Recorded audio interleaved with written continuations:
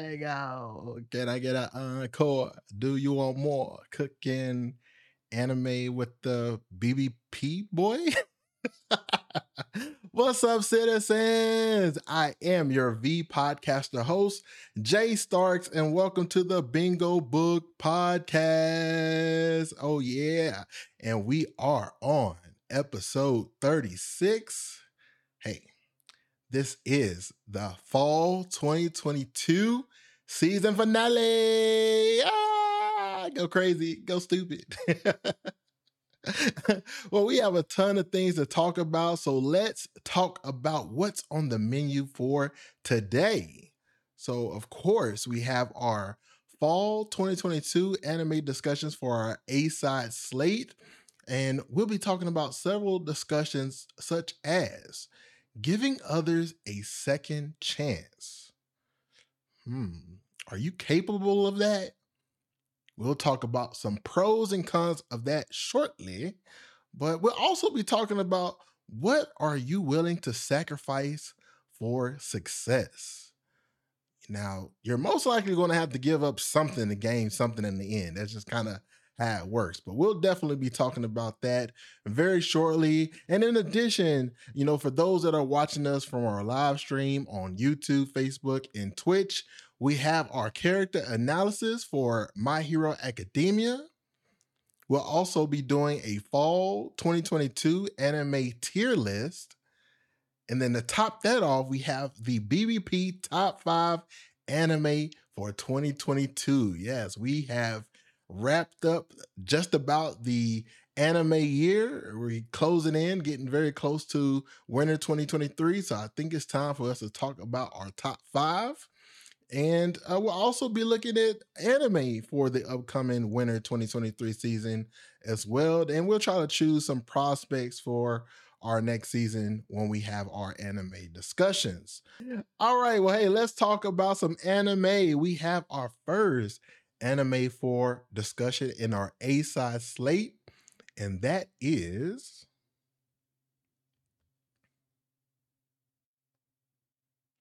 Shinobi no Itoki, episode 12, titled Itoki the Ninja. Oh, we doing ninja-like things, right? I'm seeing the ninja emojis right now in my head. But in this episode, Itoki heads to Koga headquarters to confront the ninja tribe's leader, Kido Minobe, to negotiate a peaceful solution.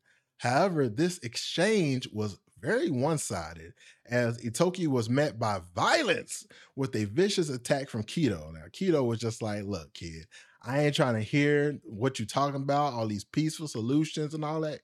No, I meant what I said what I said, and that's it. But ultimately, Kido was given another opportunity from Itoki to denounce his past actions and turn himself in, which almost ended up in a very deadly decision by Itoki. So, sometimes when you give an inch, people will take a mile, right?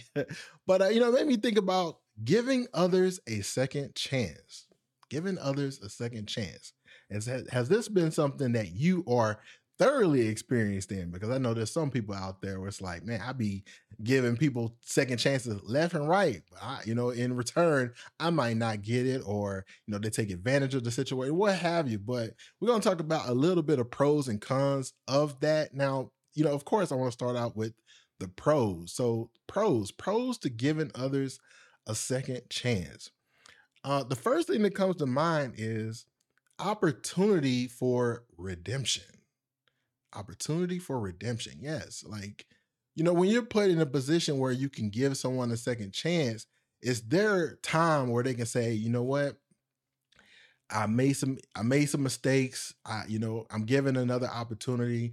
Let me try to, recover. Let me try to do better and prove that, I'm not this type of person, or prove that I can do better. And so allowing that person the opportunity to improve on something, gives them that feeling of like, yes, like I was able to overcome my past trials and tribulations type of thing, right?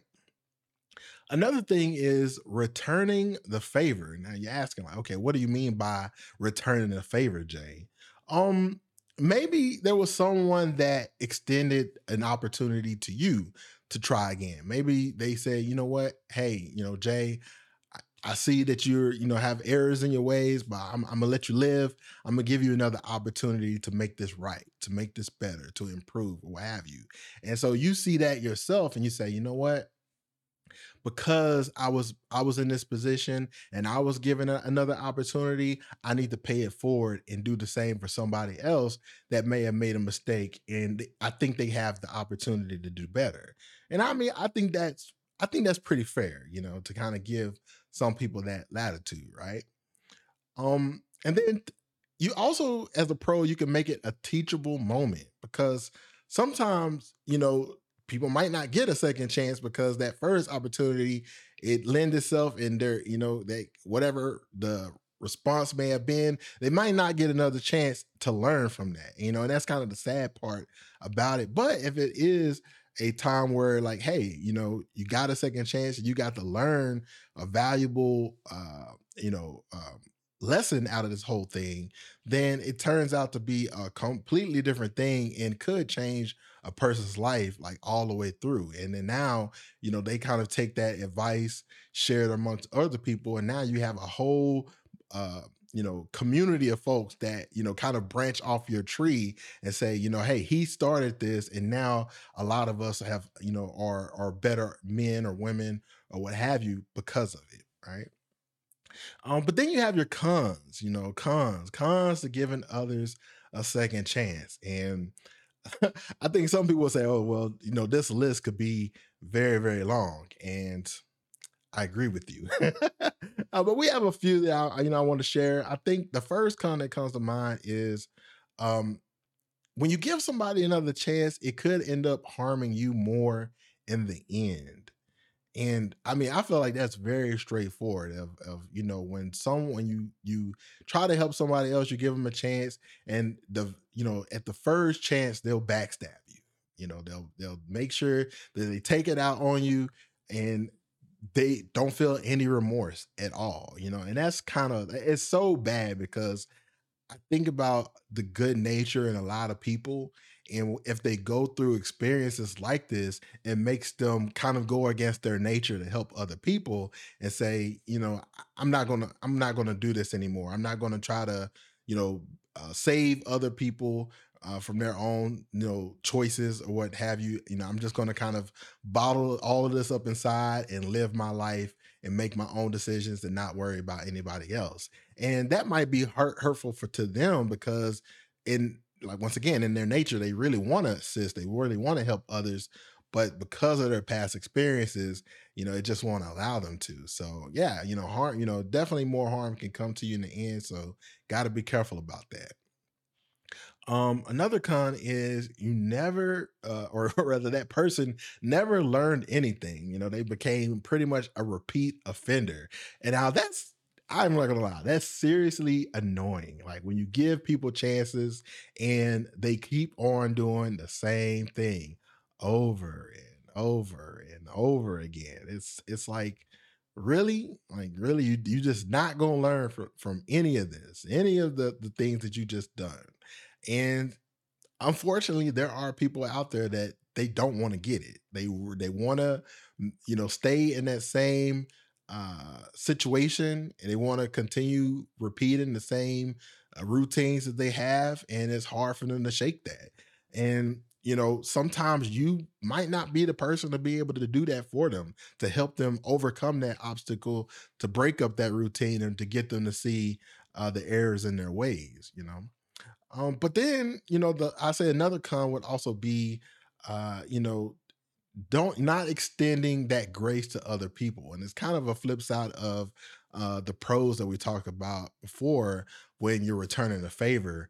There's some people that say, you know what, yeah, somebody gave me a second opportunity, but that's them. Now that it's happened to me, I'm not doing that, because I'm not trying to have it backfire in my face or anything, to that degree.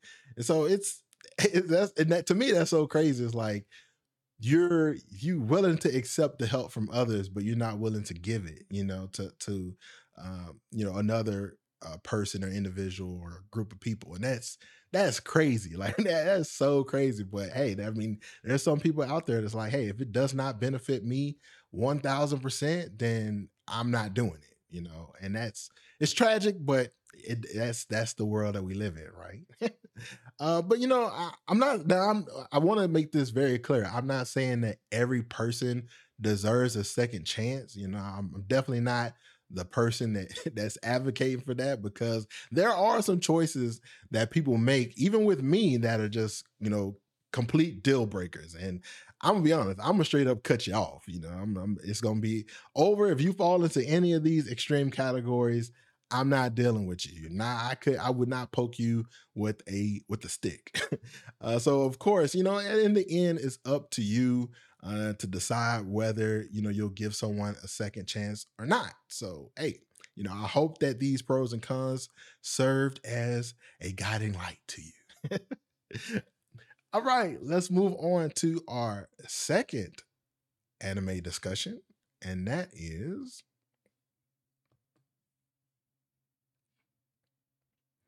Blue Lock, episode 12, titled The Second Selection.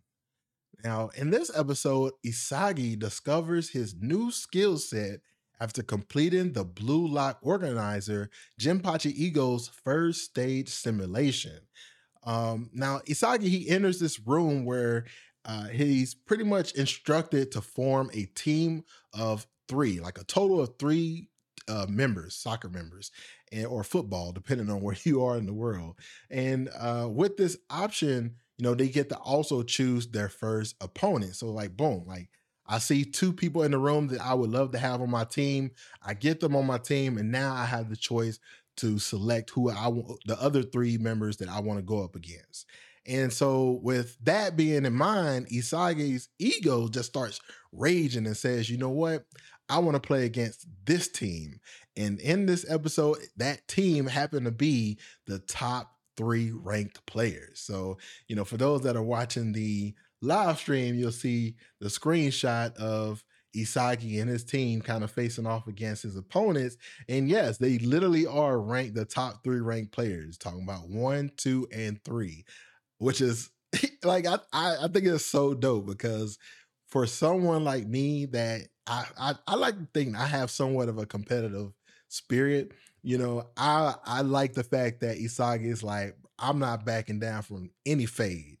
I'm anybody can get it. And I like that type of attitude. But so just kind of talking about that, it's like, hey, when you're competing against the strongest opponent, is this something that you may be comfortable with doing? Maybe, or maybe you don't do it at all. But I can say that for someone that does like competing against the strongest opponent, if you're a competitor, I feel like the first thing that that you probably are aware of is, man, it's boring to play against opponents that are weaker than you. I mean, just people that are not as skilled as you, not on the same level. It just almost like suffocates and takes the fun out of whatever you're involved in. And it's sad, but it's true. It's like I can't really level up. I can't get better. I can't do more. This is child's play. It's easy. It's too natural for me, and I need a bigger challenge. Um, I feel like a good example for this would be, and a short story time. When I was growing up, I used to play fighting games with my oldest brother and some of the kids in the neighborhood that I grew up. And I don't know what it is, but I just had this natural knack for being good in fighting games. I mean, I would say in the very beginning, it took me a little bit of time to kind of grasp it. But over time, as I played them more and more over years, I became pretty exceptional, like within my community. And eventually, like, I just came to a point where it's like, man, I want to play stronger opponents. Now, the thing about being someone that's a competitor is, why do I want to play stronger components? And I think the first thing is you want to measure yourself. Like, dang, okay, I believe that I'm really good, but how good am I really? And if you don't play against stronger opponents, you don't really know kind of like where you fall in line. And I think, you hear some of the sayings like, survivor's guilt. Survivor's guilt, where you pretty much were kind of like the last man standing or the last person standing, and because of that survival, and other people might have not have been able to succeed where you have been able to, but y'all came from somewhat of the same circumstances. You feel guilty about the success that you have. You've been able to survive a certain situation, and you feel bad about that because of what others experienced, and then you pretty much avoid it. And I feel like the same thing goes for competitors, where you have this kind of survivor's guilt when it comes down to competition, because you want to know, okay, am I a fraud or not? Am I really good at these fighting games? That's what I ask myself. Am I really good at these fighting games? The only way I can really tell is if I go against stronger opponents. And once you go against those stronger opponents, and you see kind of like how close you are in matches and things of that nature, you start to realize like, okay, no, I'm not a fraud. Like I actually can hang with the big boys. That's me. But and then you also have the saying, "Iron sharpens iron." Right? You hear that from time to time, and it's so true, because the stronger players that you have or that's surrounding you, the stronger that you generally will get. Now, I'm not saying that there's not moments where you could be around stronger play opponents or stronger players, teammates, and you might not really improve that much, and it could be that you just don't have the talent, to do it. And that sucks, because I mean, you hear the argument between talent and skill a lot, and so I feel like in a lot of respects, skill is probably way more important than talent. Because raw talent, if it's not honed, if it's not sharpened, you probably won't go very far compared to someone that really learned a certain set to get along with their talent to get better. And the first person that kind of comes to mind is someone like LeBron James. If you're, for those that y'all might be into basketball, you may not actually watch NBA basketball at all, but you heard the name LeBron James.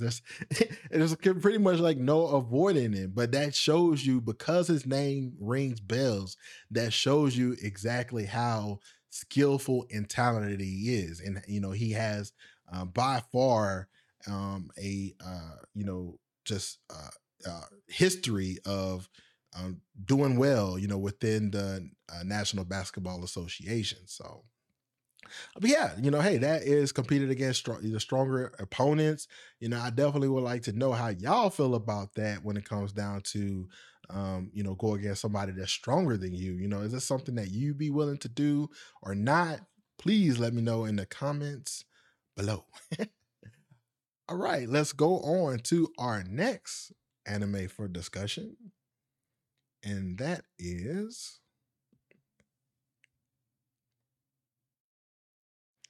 The Eminence in Shadow, episode 12, titled The Truth Within the Memories. Man, I ain't gonna lie, that the title is kind of hard. Like, it is pretty tough. And it really follows through with kind of the plot of this episode. But in this episode, Sid is followed by a casted spell. So the spell just kind of like follows him everywhere he goes, and he can't escape it. And so it turns out that this door-like spell is take that takes him to another dimension. And so apparently, with no choice, because this door seems to keep following Sid, he just decides, you know what? I'm going to enter the door and see what happens. And once he goes and enters this door and comes into a whole new dimension, he ends up meeting Aurora, the Witch of Calamity, again, which in the previous episode, he, pretty much fought her, and then she got kind of recalled back to wherever location she's from. And so Aurora explains to Sid, hey, we're currently trapped inside of this dimension, but guess what? I know how both of us can escape. All I have to do is confront the past. And, so as they're wandering through this whole dimension door area, they begin to walk in these different planes. And shortly they run into this little girl whose resemblance is strikingly that of Aurora herself. So you have, this lady who tells you, hey, like we can, I know how we can get out. We just gotta confront the past. And then all of a sudden you meet this little girl that looks just like her, but she's just a tiny person, right? And so the topic I want to discuss is confronting your past because you know if you look at this image for those that are watching the live stream, you can see Aurora looking at this childlike person that looks just like her, and I mean it's really a symbol of confronting the past. And um, now I think for most people, this is something that is really difficult to overcome. And it's mainly because we are all somewhat prisoners of our memories. And I can't remember the podcast that I heard this from, but basically in the show they were saying that the chemicals that come from depression sometimes they can be addictive to us.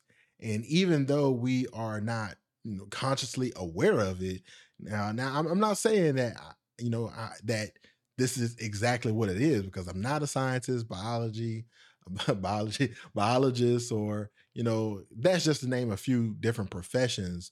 But I think it's true. It makes a lot of sense to me that these chemicals that come from depression or whatnot, you can become somewhat addicted to it unconsciously. You're not even thinking about it, but you're kind of feeding off that because of those raw emotions that's happening to you that yeah, innately, like you don't feel all that great about it because you're crying or whatever the case may be, but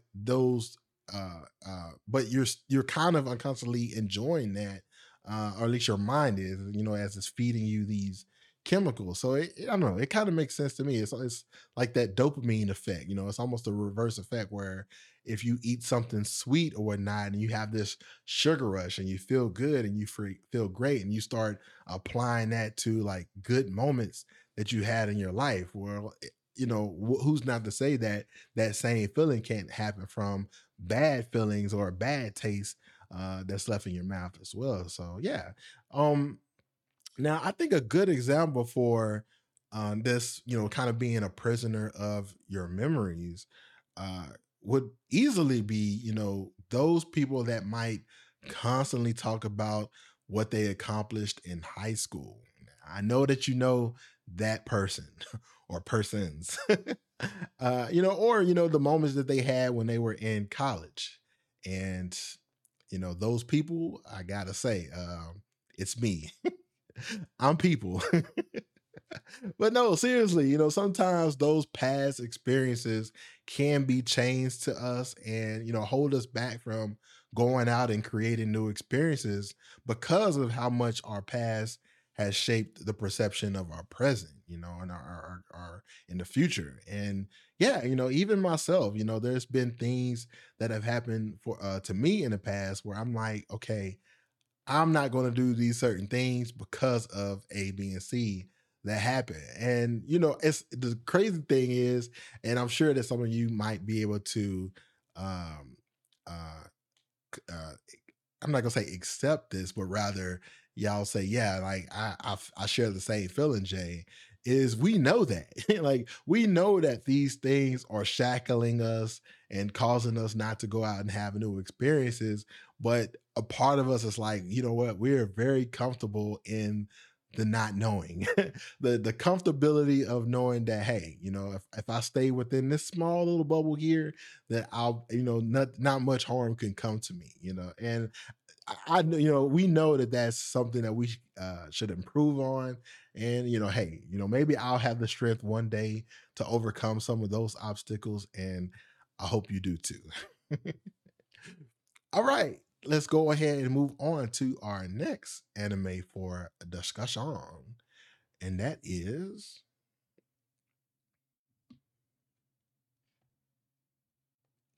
Bleach season 17, aka Blood. What is it? Was a Thousand Year Blood War, episode 11, titled Everything But the Rain.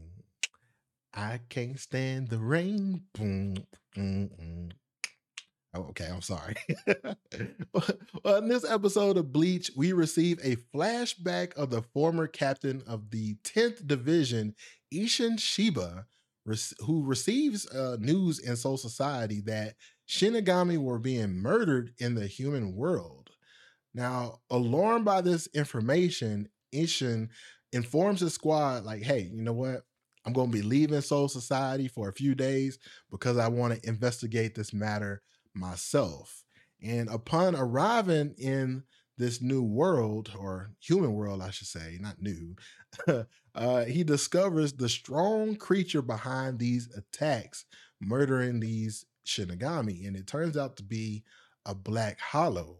Now, after confronting this Black Hollow, Ishin starts to find himself being outmatched. Like, I mean, the Black Hollow was pretty much whooping his ass. I mean, he was getting dragged. I mean, it was bad, you know. And so, almost being on the brink of death and having this fight, at a moment's notice, he ends up getting saved by a powerful young lady whom wanted to protect others that are in danger. Man. And so this lady, she comes out of nowhere, seemingly for him, and protects him. And I could not help but think about someone that was just doing the right thing, doing the right thing. Some people find that hard to do, while others feel like it's a natural thing to do. But I definitely want to read kind of a quote that comes from this powerful young lady, because I feel like it totally embodies what doing the right thing is. Now, she says, to me, taking better care of myself means doing what I can when I can. If I follow customs and let someone die today when I had the chance to prevent it, I know my future self will never forgive me. Dang. I mean, that was a powerful, powerful statement. And I'm just thinking, like, yes, like I know how that feels when it's like you really, are just wholesome and want to do the right thing, and knowing that if you didn't do something to help others, that it would just tear you up inside.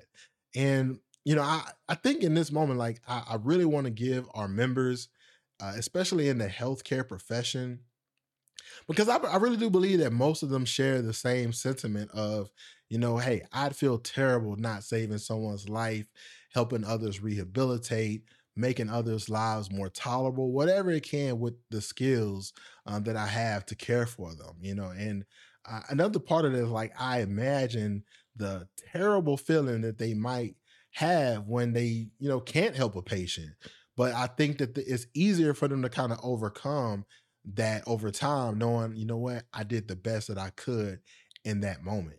And that's just something I feel like it really needs to be applauded even more, because people are essentially putting their livelihoods on the line to help others. And that's not an easy feat at all. But a part of doing the right thing, I feel like you know or I should say, when you're doing the right thing, seeing someone that needs help and providing them assistance, like that's definitely a part of doing the right thing. If I see someone and I know that they are in trouble, hey, let me run to the scene and try to help them out the best way that I can.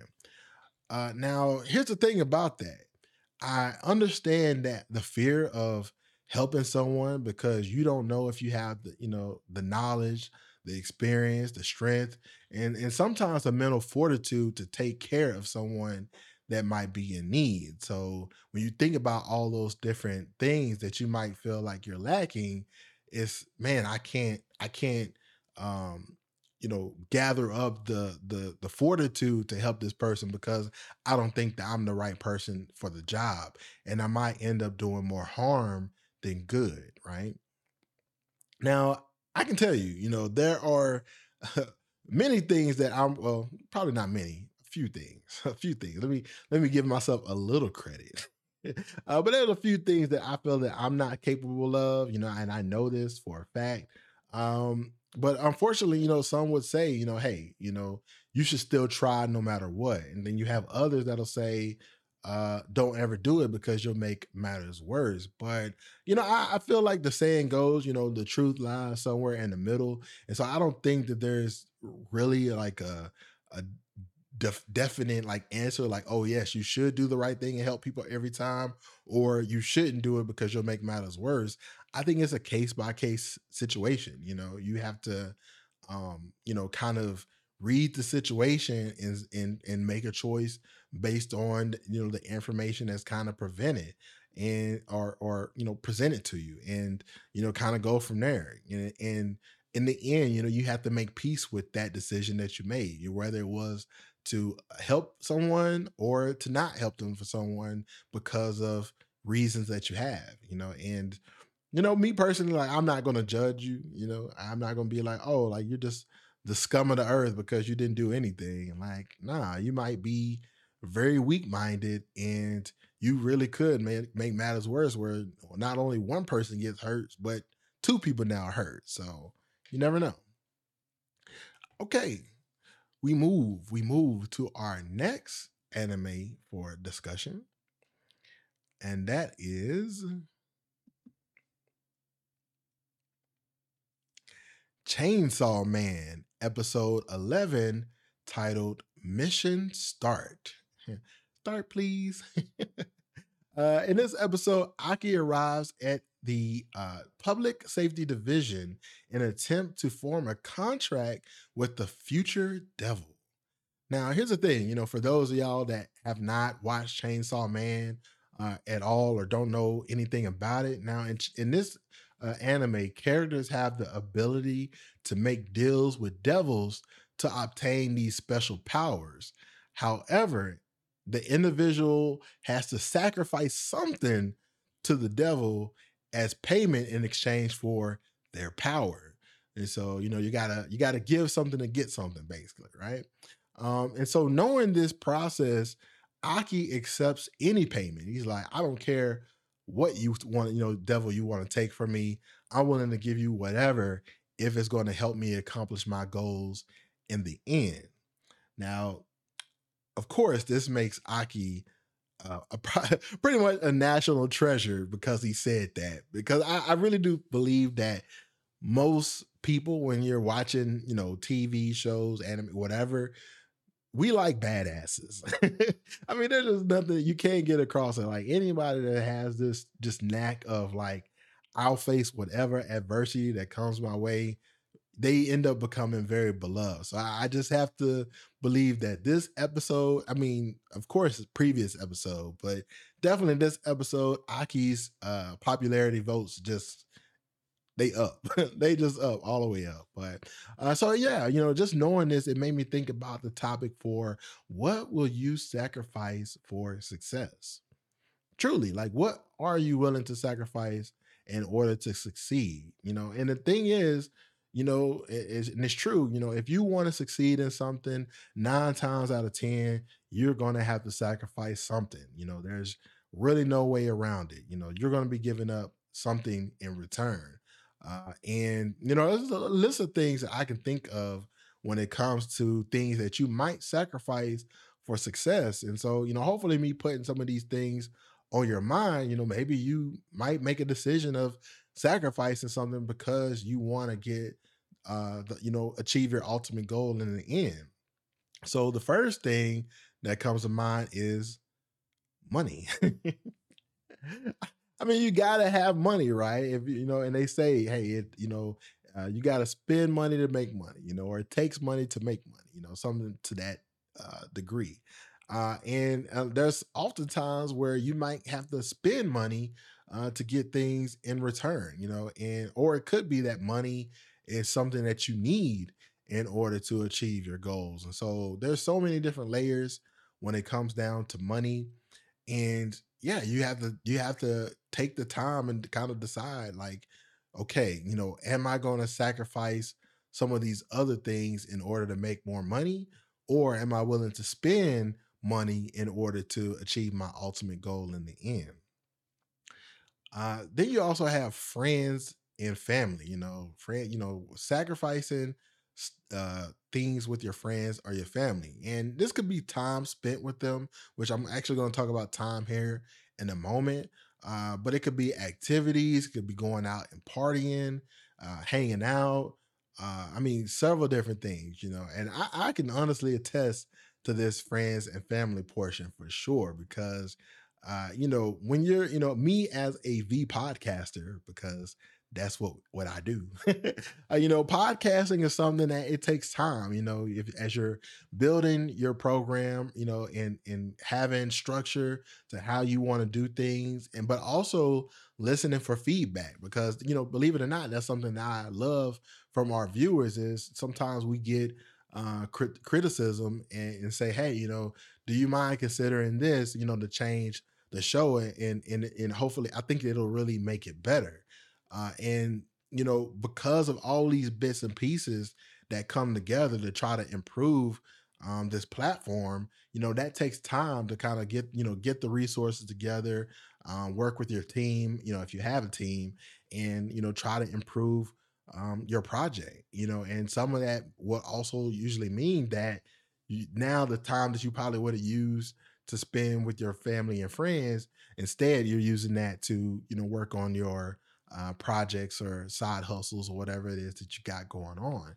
And so yeah, sometimes if you really want something hard enough, you might have to sacrifice those moments with your family and friends for that in the end. Then goes to time, and time is one of those things where it's really a part of like everything. So far we've talked about money and family and friends, but that and the other ones that we're going to talk about here shortly, like time pretty much has its hands in everything. And there's really no way around it. That's just how it goes. Time is of the essence, and if you whether you're spending a lot of time on something because you want to succeed or a short amount of time on something because you want to succeed, time is going to play a factor one way or another. And I like, I'm not saying that you have to spend a lot of time on something to succeed because I am a true proponent of like, you know, work smarter, not harder, And a lot of times, at least for me, that sentiment of working smarter, not harder is not having to invest as much time because you found, improvements in your practices to shorten that time up so you can use that time wisely and, whatever time you have left over, you may be able to spend that with friends and family, right? And so, yeah, time is definitely a very important factor. And, you definitely, we have to sacrifice some of our time in order to be successful. Another thing that you might have to sacrifice is your private life.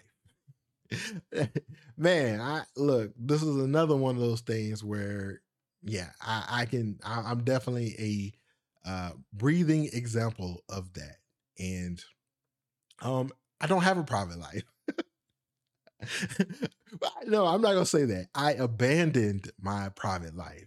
I try to have some of it, remnants of it, where I might hang out with a bestie or communicate with some partners, at once a month, or something to that degree, And I know that sounds tragic, doesn't it? But no, it's true. There's moments where I had to make decisions that, hey, you know what, my private life isn't as important right now. I need to utilize all my time and resources and put this towards whatever it is I'm working on that I'm trying to succeed in. And someone like myself, I'm just my own personal experiences. I've done so much in life already that I really don't feel like I'm missing out on much when it comes down to my private life. So I have no problem making that investment in, other things that I'm projects that I'm a part of or things that I'm working on to make sure that they are successful in the end. So hey, word to the wise, like hey, if you're living life out there and living it up, you might end up regretting that on the flip side, as you get older. But hey, there, but you never know, even on that in those opportune times, maybe that partying and everything that you do in the beginning, you still might be afforded those opportunities later, and still enjoy things as time goes on. So I feel like there's really no right answers to this, but I really do think that when you do apply yourself as early as possible, things kind of become a little easier over time. So hey, take that with a grain of salt. Another thing is fun. You sacrifice your fun or entertainment, however you want to look at it. And yeah, that kind of goes with private life in a little way, in some ways, because yeah, that fun, all that comedy, that and the enjoying yourself and all that.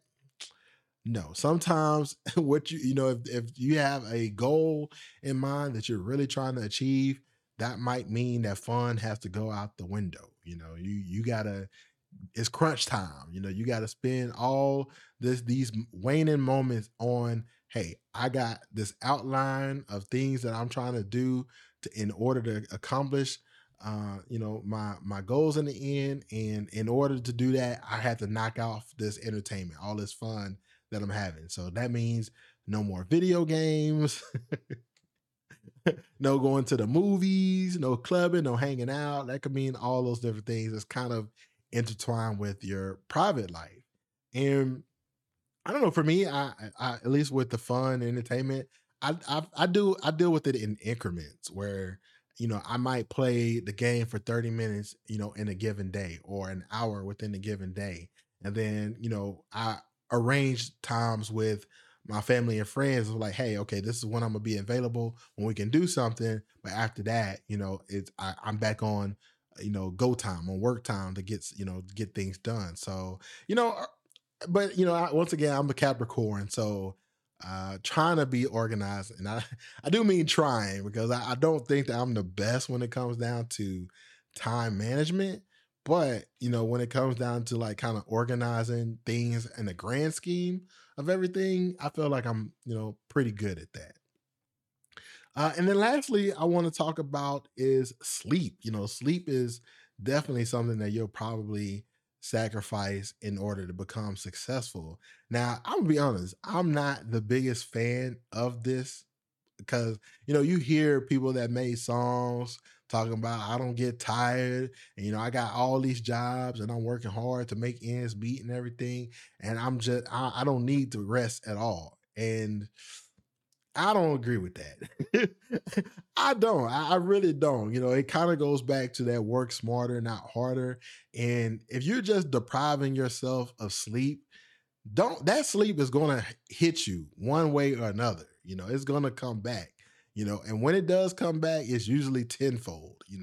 It's gonna hit you with some uppercuts, some raw jabs, some all of that, because sleep is just it's such an important thing. And if y'all read my description, I consider myself a pro napper, and I will take a nap in a heartbeat. If I'm feeling sleepy or even a remnant of sleepy, I'm laying down. Like, I gotta go sit down somewhere and close my eyes. And sometimes that might just be like laying down, resting my eyes for 10 minutes. And that's good. But I need something that kind of like settle myself, settle my thoughts, or make me feel, rejuvenated. And sleep definitely helps me do that. So, you talk to some of my homies, they'll tell you, yeah, Jay, oh, he'll sleep at 8+ hours easy. Some days, 10 hours, 12 hours of sleep. Yeah, I go long. So hey, let's go ahead and jump right in with our first or sixth anime for discussion, and that is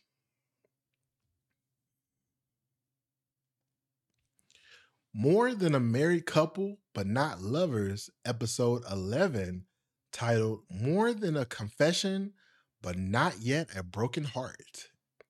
Man, now this title is kind of like, okay, what's going to happen? Because it's talking about, okay, they didn't have a broken heart just yet. So somebody kind of got let off easily. What's really going on? But yeah, in this episode, um, after losing her phone, Akari finally gets the opportunity to share her feelings with Minami. in a one-on-one conversation without any interruptions at all.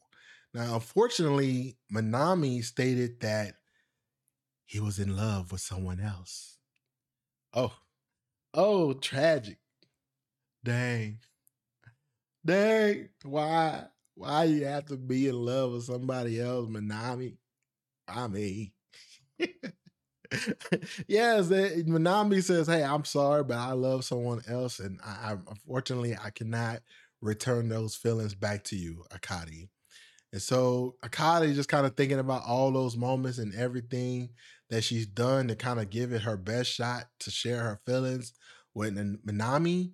She begins to cry, and you can kind of see that for those that are watching the live stream. It's like, oh, like please, Akari, don't cry. You want to see her in her happy mode, right? But yeah, we got to discuss getting rejected by your crush. Is there something that you have experienced before? Something, maybe a friend of yours has recently gone through this. Um, and in my, I say experience wise, like I've been rejected once, twice. I'd say it was definitely once or twice. I gave it at least that many times it happened. Um, and friends wise, I've seen a couple friends get rejected, but not as frequently as you would think. And I feel like there's reasons for that, which we'll get into here in just a moment.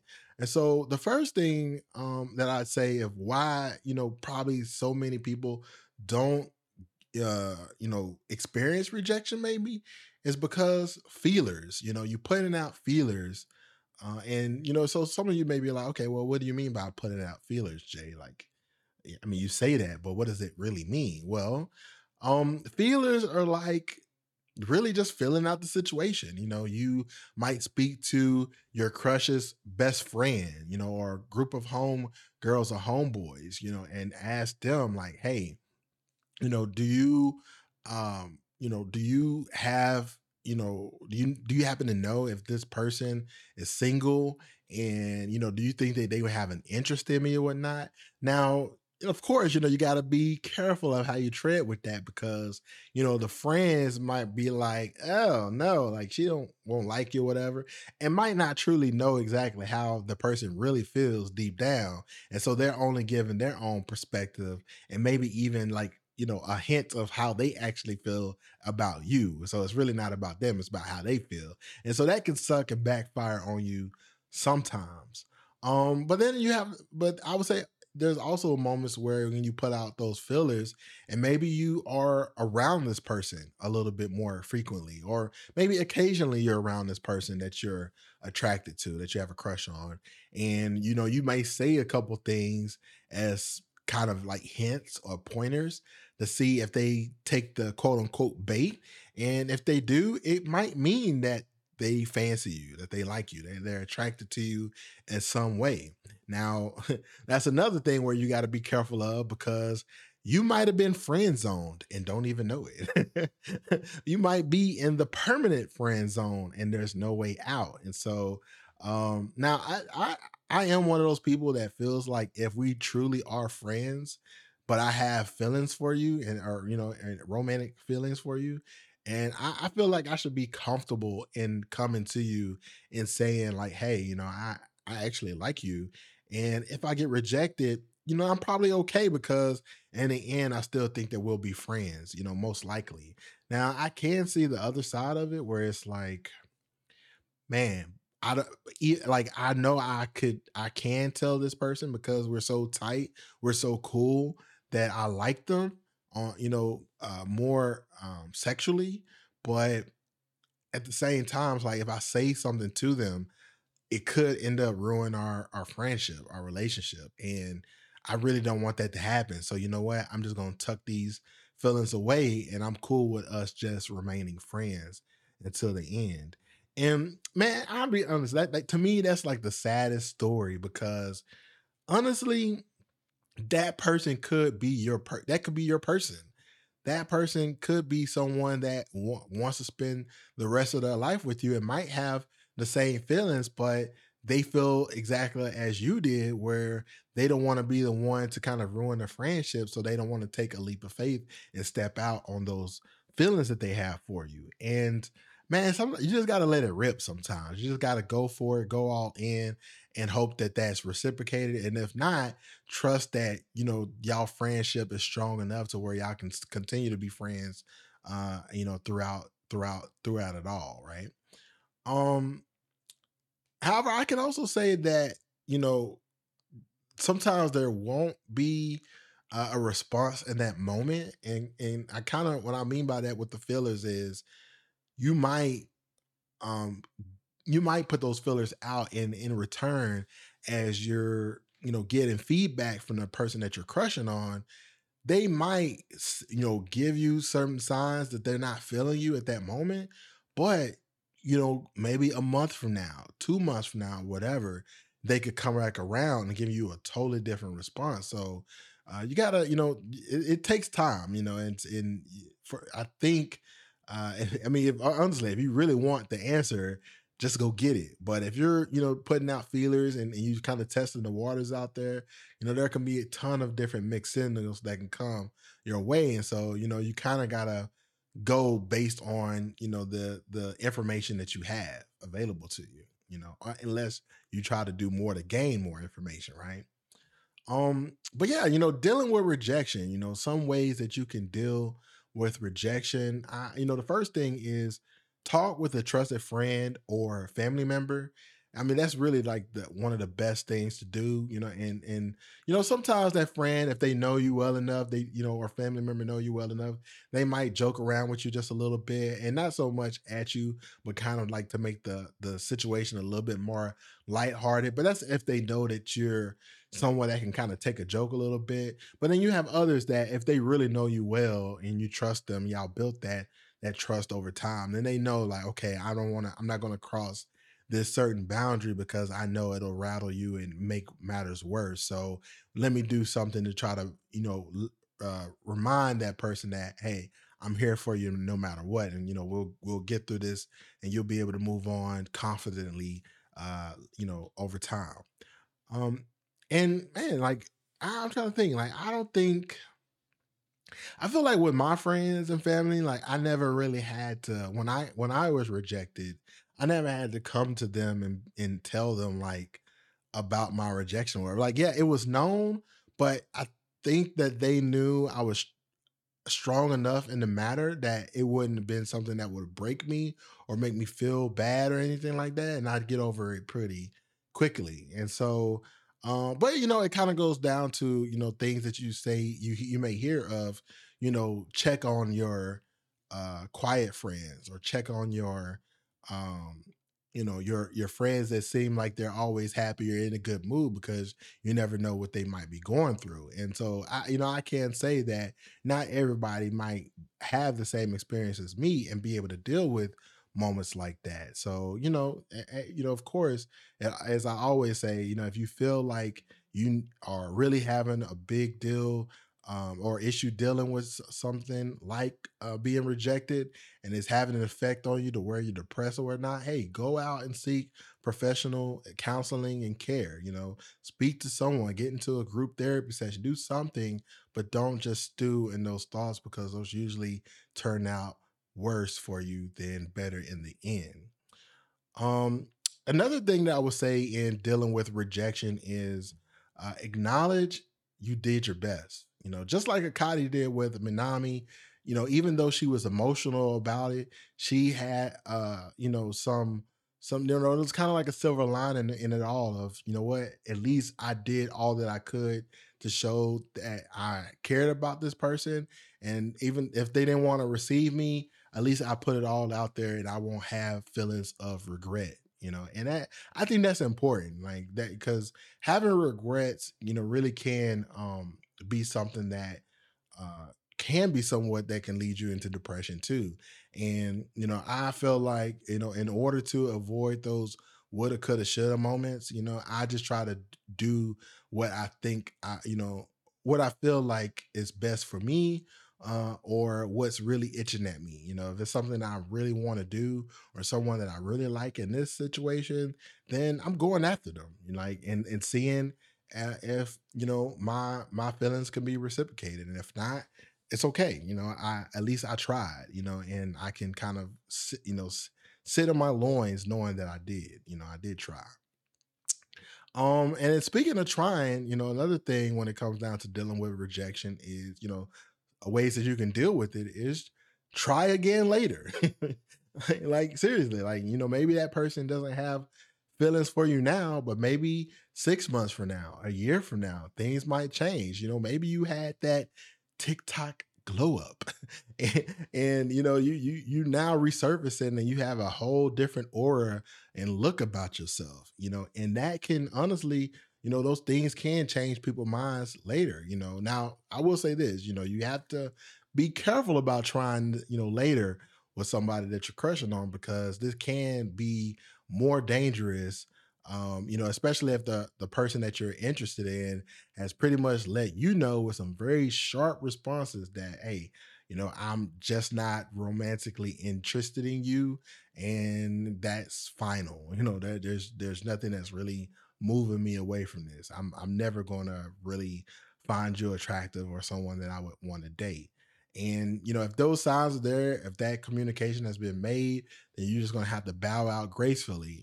And what could end up happening is that person comes back and takes it back, and say, what, I had a change of heart. But you allow them the latitude to kind of come that way and express that, hey, the door's back open. Now you may have different reserves about that. You might feel some type of way, like, oh, like you rejected me and you were pretty harsh about that, and now I don't want to have nothing to do with you. Or you might have not had any feelings about it at all, and you were like, okay, I respect it and I'm going to move on. And when the opportunity presents itself, if it does again, then if I still like you, I'll take you up on that offer. I think a great example of that, a small story time for y'all that was kind of similar with me with when it comes down to trying again. So my high school sweetheart, which I don't know if I can really call it that because it's not like we're not together, but there the person I really liked, that I was crushing on really hard. I went to her uh, close friend or best friend at the time, and I said like, hey, like I can't stop thinking about your friend. Like she's super attractive, and not only that, but she seems like very smart. And I just want to know, is she would she date me? Is something that she would be interested in me at all? And she's like, she might be, but let me ask her. I'll see. And so she goes, or her friend goes to her and says, like, hey, Jay really, really likes you. Thinks you're, attractive, blah, blah. What do you think about him? Now, here's the thing, like kind of a backstory about this. Unbeknownst to me, the girl that I like's friend actually liked me too. And so I don't know if they had a conversation about like, nah, girl, you go ahead and try to holler at him, like, don't, you liked him first, or you liked him. Like, I don't even like him like that. So I don't know what if that conversation ever happened, but I do know for a fact that she, the friend liked me. And so the information came back to me that nah, she's not feeling you. She oh, you thought I was feeling you? I don't know. I don't know. That had to come out, right? But yeah, she wasn't feeling me, and she's like, and she basically said the reason why is, she thinks that you're a good boy, that you're, you follow all the rules, that you don't really have any personality really. And man, that was so far from the truth. Like so far from the truth. I was nothing like that description that she rated out. Now, I would say this for those that are listening to me now, on the pod, you might say that. You might feel like, oh, Jay is just a completely like good person. and hasn't had any like bad run-ins or dealings, does all the right things and all that, no. Just no. I have somewhat of a checker past. Now, I'm not saying I was just this awful, bully or anything. Like, no, I was never anything like that. But the idea of me just being this cookie cutter, Point Dexter type of kid, nah, I wasn't that. Unfortunately, I would have liked to have been that person because hey, being nerdy and all that is cool, and I accept that role that I'm in now. But yeah, so eventually over time, I end up meeting one of my cousins who happened to like live like right next door to her at the time.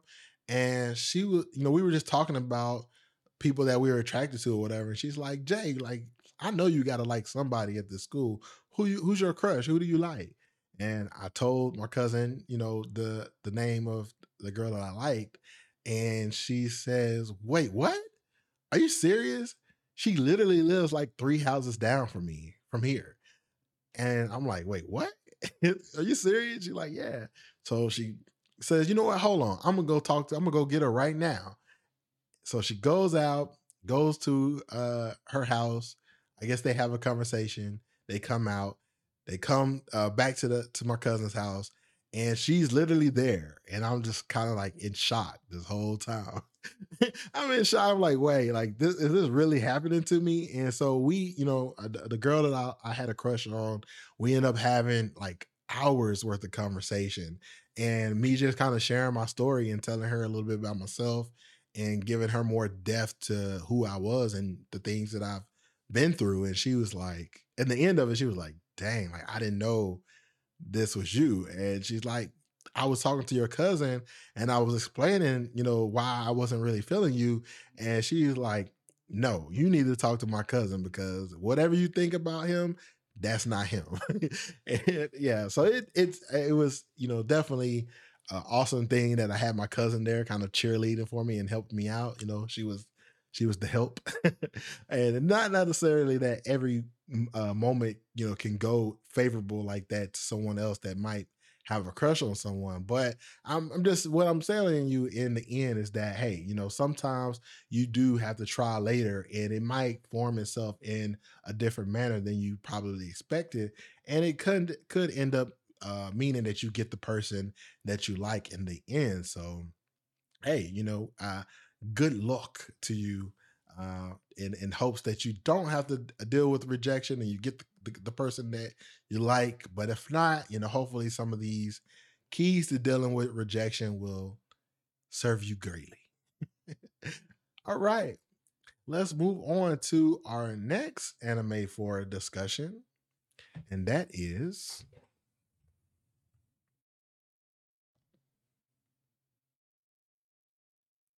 season 3 of Welcome to Demon School, Itamakun, episode 12, titled Wish Upon Your Bow. I'm wishing on a star. Ooh, see, nah. I had to do the whisper singing because if I let this true radiance out, y'all are just gonna be like, oh, Jay, karaoke's please. We need them. We need them for ASAP. Like, nah, baby. I do podcasting. That's what I do. But no, in this episode of Demon School, Idama gets attacked by Otobus Koko, whose bloodline ability is called Trauma. Now, Trauma is an ability which recreates illusions of his opponent's greatest fears. And so, after falling from a cliff into a rocky cave, Idoma begins to hallucinate and has to build the strength to overcome his demons. Man, that's got to be one of the greatest puns of all times. If you watch this, I mean, Demon School. I mean, just overcome his demons. I mean, all right, I'll stop. I'll stop. But yeah, so the question I have for y'all is, can you overcome your worst fear? Can you? Is it? Do you think this is something that is possible to do? Now, I'll be honest. I don't know if you can. I mean, part of me is like, I feel like you can overcome your fear, but I feel like there's some part of it where it's so innate and embedded in the fabric of your being that it's impossible for you to overcome that fear. And so, with that being said, I have to share with y'all my greatest fear. And I want to take a guess at what that might be. What do you think? What do you think my greatest fear might be? I think I might have said it on the show before. I'm not. I can't remember. Y'all know I have terrible memory, but heights, heights. Yes, I am definitely afraid of heights. You know, I have a severe fear of being very high in the air. But I said the flip side of this is I'm perfectly fine when I'm in a plane, you know, I'm flying in a plane because I'm grounded. But it's moments where I'm up high in the air and I'm like on the edge of something to where I feel like I can fall down. That is where I'm petrified. Like, like I literally turn into stone and become an immovable object. And so, I mean, I want to give y'all a kind of a short story time to kind of share with y'all why, or kind of an example of how fearful I am when it comes down to heights.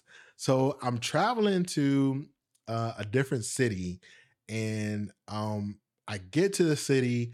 I make arrangements to take public transportation, and when I get to the station, I have to come down this escalator, right? And the escalator is goes very very far down. I mean, we're not talking about an escalator where there might be like, you know, let's say 15 rolling steps. No, this was an escalator that had probably, I don't know, 150 rotating steps or something. It just felt like you felt like at least for me, I felt like I was on that thing forever. And it was very steep, like very like a very steep slant. And so I felt like I could just tip over, like someone slightly nudging me off the escalator. I feel like I could just go flying off and like, you know, not even like rolling onto the other steps, but literally like flying off and maybe I don't know parkouring across 50 escalator steps. That's how I felt. And so I was so scared coming down this escalator that I literally sat down on the steps, like literally sat down on the steps, covered my like like kind of like Indian, not Indian style, but um fetal position style, I guess, like sitting up fetal position. And I cover my eyes or put my head into my legs or my knees, I guess you could say, and cover up my eyes so I could not look down from the escalator. Like that's how scared I was because any other way, I felt faintish. Like in that moment, I felt like I was going to pass out any time, and I would have literally end up falling down those steps. But yeah, so that's my greatest fear is heights. And man, I honestly I try to avoid it at all times. And kind of how I dealt with that situation is I spoke to I don't know, a conductor or a person that was kind of working at the public transportation area, and they told me, "Oh, you didn't know that there's a elevator like right there on the side, and you can take that up and down to get into this area." And I was so relieved after I heard that. I was like, "Oh, thank you," because on the elevator, at the very least, like if there it might not be glass walls, it might be like wood panels and stuff. And so I don't have to see what's down below. And that makes me feel a lot more comfortable. But you see these clips or videos on social media where, people are on these walking across these clear panels across really high in the air across different foresty areas and stuff like that. Nope, I can't do it. No way, ain't no way I could do that at all. So yeah, but so I mean, it makes me think of what methods could I even do to overcome that. Like what items, what routines, what training, what could I do to overcome something as fearful for me as heights? I really don't know. I can't think of a scenario where I would even be comfortable, because even if I was training, so let's say if maybe like crane training was something I could do. So like those lifts where people like the people that do the jobs where they have to get into those like crane bucket things, and then they get pulled up to the windows of businesses, and they wipe, they pretty much like Windex the windows and wipe them clear, so where they look good. There's no way, there's no way in hell I could do that job. And then you could offer me billions of dollars and I would not do that job. And the thing about it is, we want the bag. like we really want the bag, but for that, no, it's not happening. I can't do it. So it just makes me think, like, if I was doing some type of training like that, I would probably like I would pass out so many times.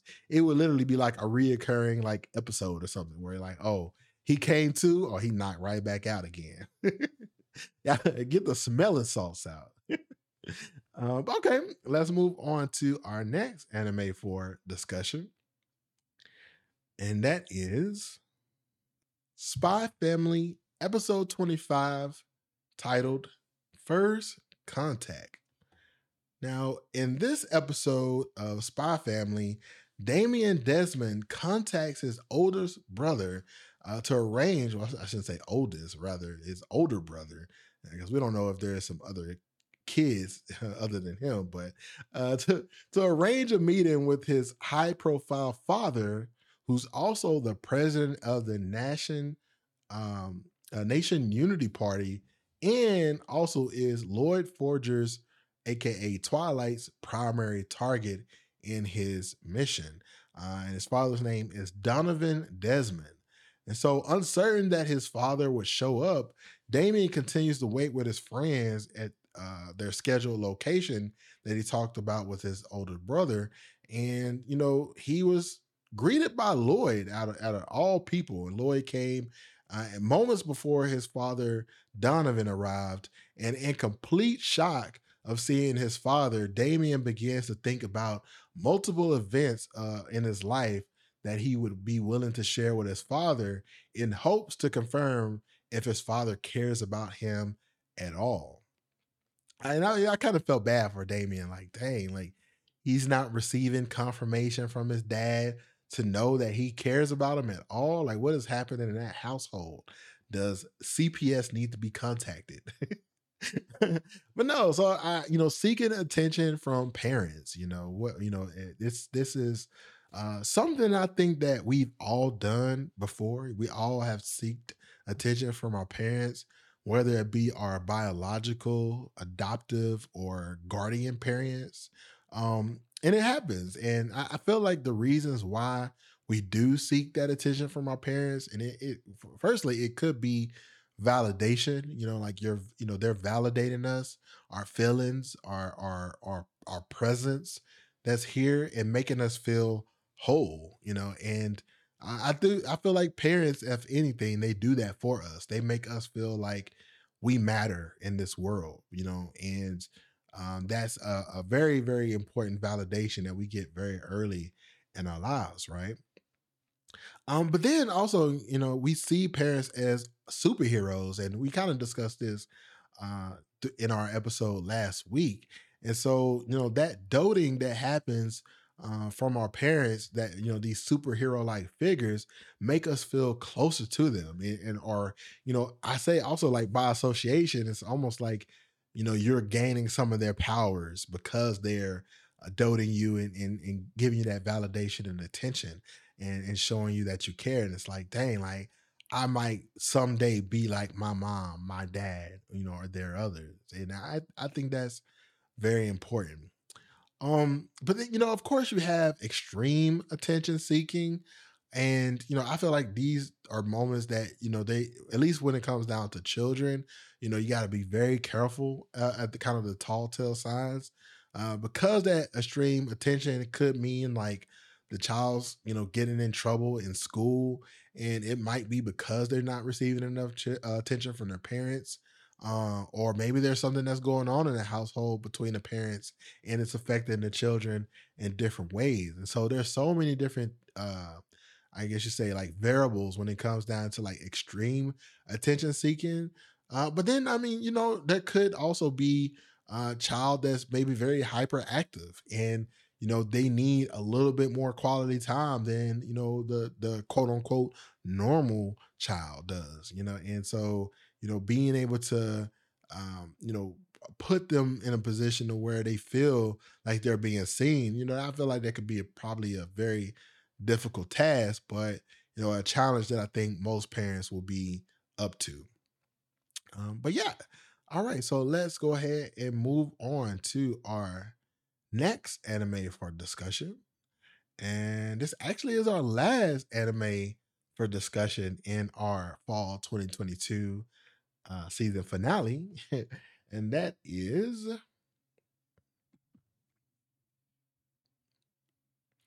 season 6 of My Hero Academia, episode 126, titled Final Performance. Now, in this episode, Mr. Compress, who is a villain that really doesn't get that much screen time, I would say. I feel like in the very beginning, you kind of see him, and then kind of after that, maybe kind of fall into season 2, 3 ish. You don't really get to see too much of him. But I guess you could say that's like the villains as a whole. But he starts to share flashback moments of when the League of Villains formed with Shigaki, and he pretty much had an understanding that, hey, he is just a supporting character to help his cause and, trying to make the League of Villains take action against the heroes and change the world. And I'm okay with being that supportive character. Like, I'm all right. And it made me think about support characters in anime. And man, this episode it had so many layers, y'all. Like, honestly, like if you have not watched season 6 of My Hero Academia, do yourself a favor. It was supremely good. And this episode right here, it says a lot. Some people will say that this might have been somewhat of a boring episode, but I feel very otherwise. This episode had said a lot, was saying kind of a little, I guess you could say. Um, and so the first layer of this is considering that the writers know that these characters are support characters. So when the author wrote Mr. Compress, they knew right off the bat, okay, this is going to be a character that adds value to the storyline, but they're not going to be the main antagonist, the main protagonist. They're going to be just someone that kind of fills in a specific role. And but here's the other side of that is you have this supporting character that's being written, but they're also acknowledging themselves as being a support character. And I'm like, man, like how dope is that? That they like that Mr. Compress in this episode recognizes the position that he plays in this, aside from like what the intention was from the author in the very beginning when this My Hero Academia was written. And it's just, man, it's just superb writing. And I love death and things like this. And when we have these type of discussions. And so, it kind of shows, I feel like this episode definitely shows the importance of support characters with death. And this is with anything. This is not just anime. This is movies. This is TV shows. This is all of that. I'm sure there's many examples of different animes where they didn't have support characters that had a lot of depth to them.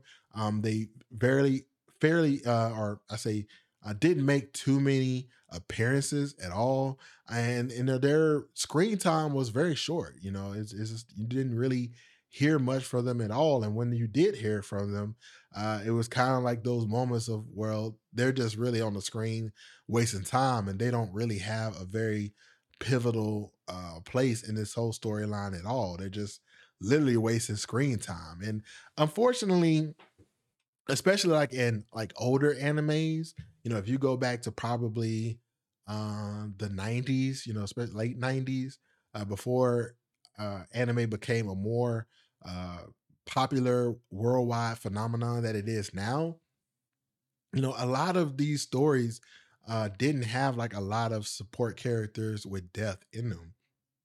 They're really hyper focused around like the protagonist and antagonist, and you have filler spots, but they didn't really serve a big purpose. Whereas today anime, modern anime, I feel like, if any of these animes are going to go far, and I'm sure that y'all will probably agree to this, when you think about your big animes like your Demon Slayer, like your um My Hero Academia, what we're talking about right now, um let's see, ReZero, Starting Life in Another World, all of these animes have a very, very uh uh I'm not gonna say necessarily it has to be a huge support cast, but those support characters have a lot of depth and backstory to them that really fill in the story and make the whole watching experience that much better, because you get to be connected to each character that kind of pretty much comes on the screen, and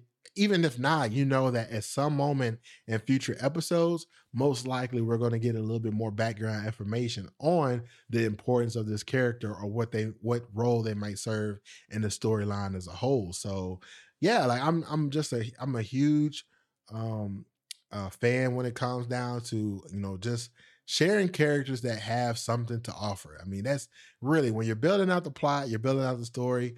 If you're going to put somebody on the screen for me to watch, I want to have some type of connection with them, even if I don't like the character at all. They might be the type that have the personality where they're annoying and very boasty and stuff like that. And those usually be the archetypes that I don't like too much in anime.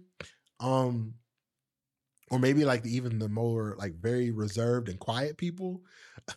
But yeah, like when it serves some type of purpose, it just makes the experience that much better when you're watching it or reading it. For those that read mangas as well. So, oh, good. Okay, well, hey, listeners that are on our DSPs, wherever you get your Bingo Book podcast from, that is the end of our fall 2022 anime season. We really appreciate that y'all support. Thank you very much for listening in. We're definitely going to be coming back in the coming weeks, so definitely make sure that you hit the subscribe, your plus button, anything that you can follow us for when we drop our next bit of content. However, if you are someone that's watching us on our live stream, when it comes down to our YouTube, Twitch, and Facebook live stream pages, hey, stick around, because we will be returning with the character analysis for My Hero Academia. And this is where you get to guess which character that we'll be covering. It's kind of like a guess that who's that Pokemon type of thing. And then we'll also look at their 7 unique attributes, and we'll rank them, pretty much from like worst to best in each of those aspects of the character. We'll also be doing a BBB, BBB, BBP anime tier list for the fall 2022 anime. We'll also do a BBP top 5 anime list for 2022. And then we'll wrap it all up by previewing anime that's coming out for winter 2023. Hey, do not touch that screen. I hope that you stick around. We'll be right back with the character analysis. I'm going to go on a quick break. Be back in about 2 minutes.